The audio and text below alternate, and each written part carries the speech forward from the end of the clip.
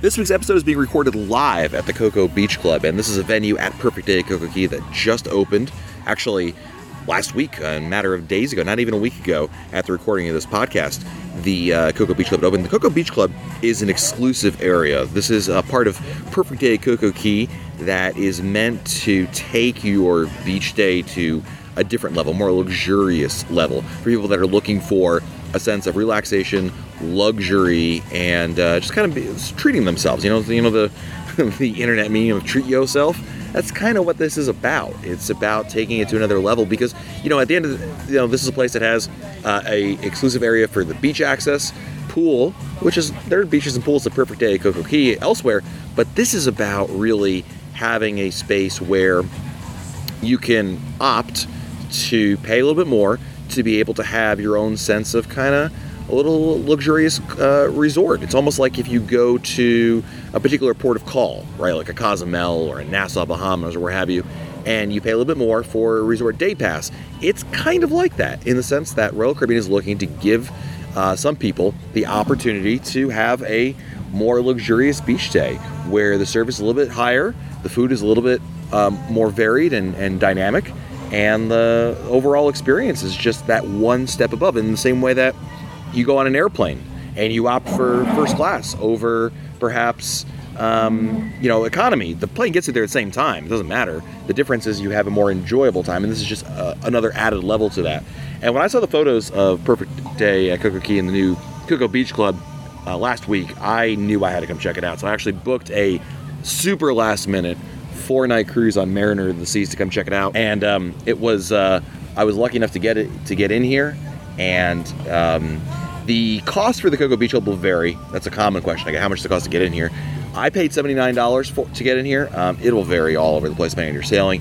Almost always, like all things, it's usually cheaper to book it before the cruise via the Cruise Planner website. But the name of the game here is really just a great way to relax.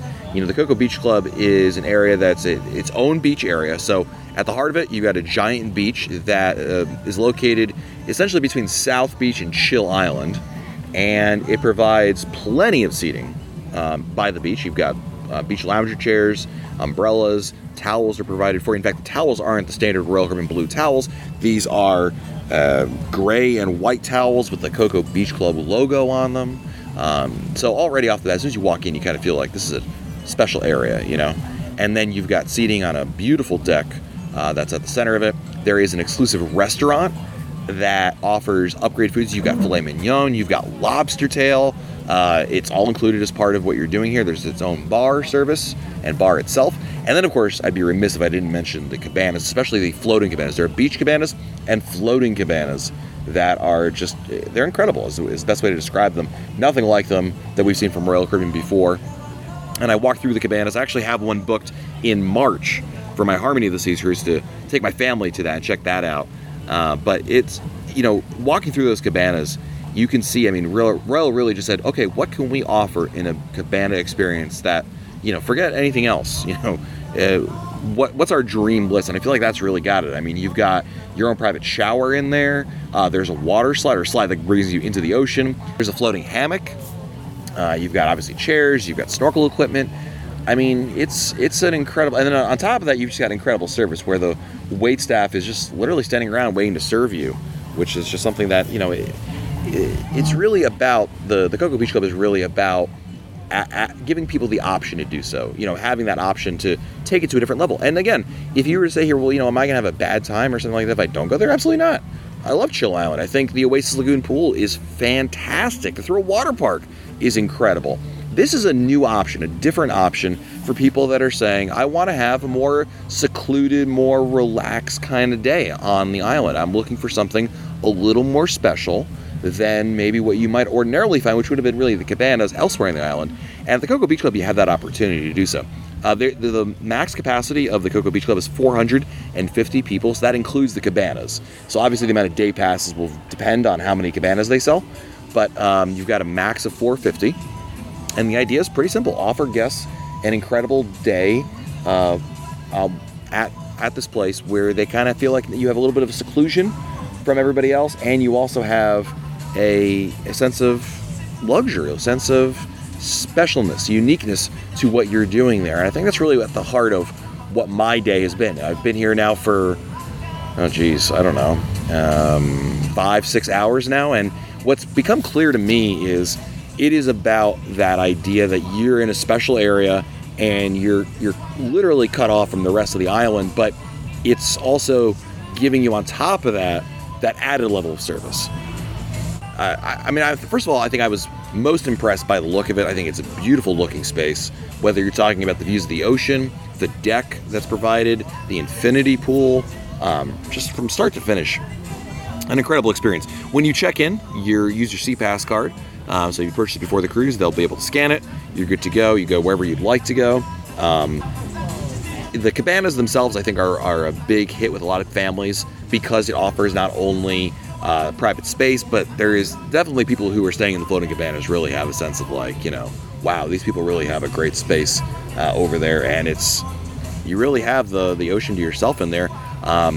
Well, what I found some interesting observations. Number one, there's a ton of life guards around here, together and offering people the option there to be not only safe but also be able to see where people are and whatnot. And I think that walking through the floating cabanas, it's clear to me that it's just they're amazing. They cost a lot of money. You're probably talking about somewhere in the ballpark of $1,500 to $3,000 per cabana. Yeah, you heard that right. So it's not cheap, but it's just like flying first class, just like buying a luxury vehicle. It's not about the practicality of it. It is about the fact that you want to splurge, and that is what these are all about. I think the beach club itself, if you're just buying the day pass, you're going to be constantly moving around between the ocean, the pool, the restaurant. The restaurant's interesting. It's a sit-down restaurant. The meals are served to you waiter style, but the appetizers are buffet, and you make reservations actually. So when you walk in, you let them know, hey, what time would you like to have lunch? And you tell them a time, and they're pretty flexible with it.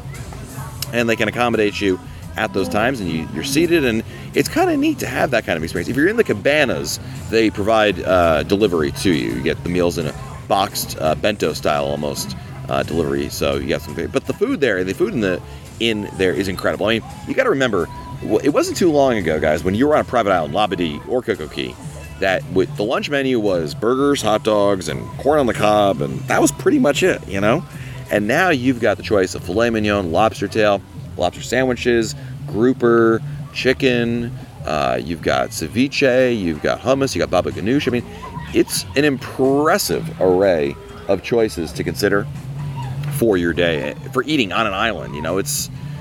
It's really nice, and you've got the snack shack not too far away if that's what you want to do. I got to tell you, I was really impressed by the level of service and the feeling that you really are somewhere special.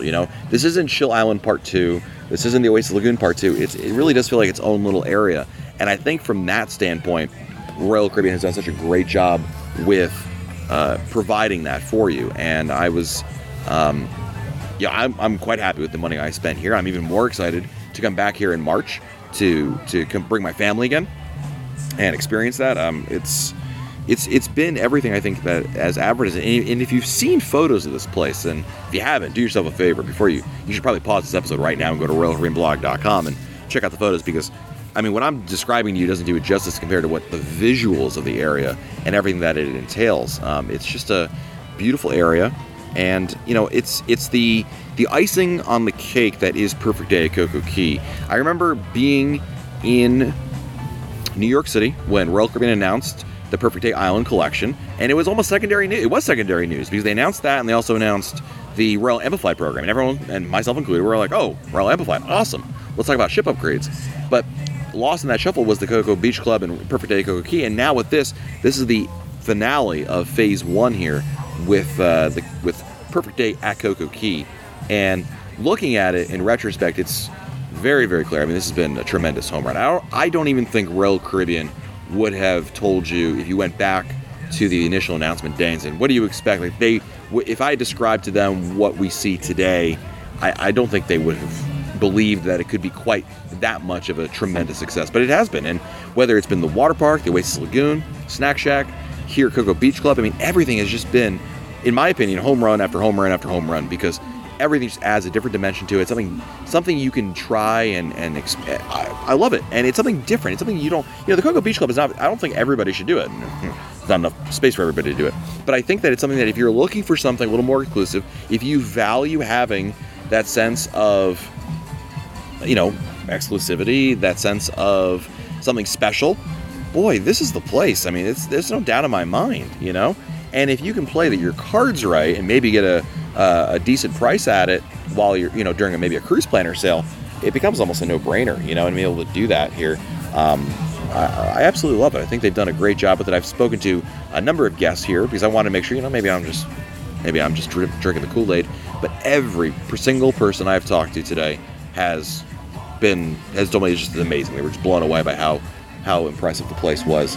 And so I think that's a good enough testament right there as to what a success this is and why it's so cool. Let's go with my top 3 favorite things about the Cocoa Beach Club. The floating cabanas I'm going to exclude them from this conversation because otherwise it's just an easy number 1. But the floating cabanas are amazing. You got to check them out. All right, so number 1, I would say the infinity pool. As you guys know, I love the pool. I'm a sucker for the pool. I love pools more than I love the ocean. I think the ocean is beautiful here. They've done a phenomenal job dredging it. The colors look unbelievable. It's hard to believe you're in the Bahamas. This is kind of the watercolor and clarity that I'm used to finding in, St. Thomas or Antigua. So that's incredible. But the infinity pool is by far my favorite thing.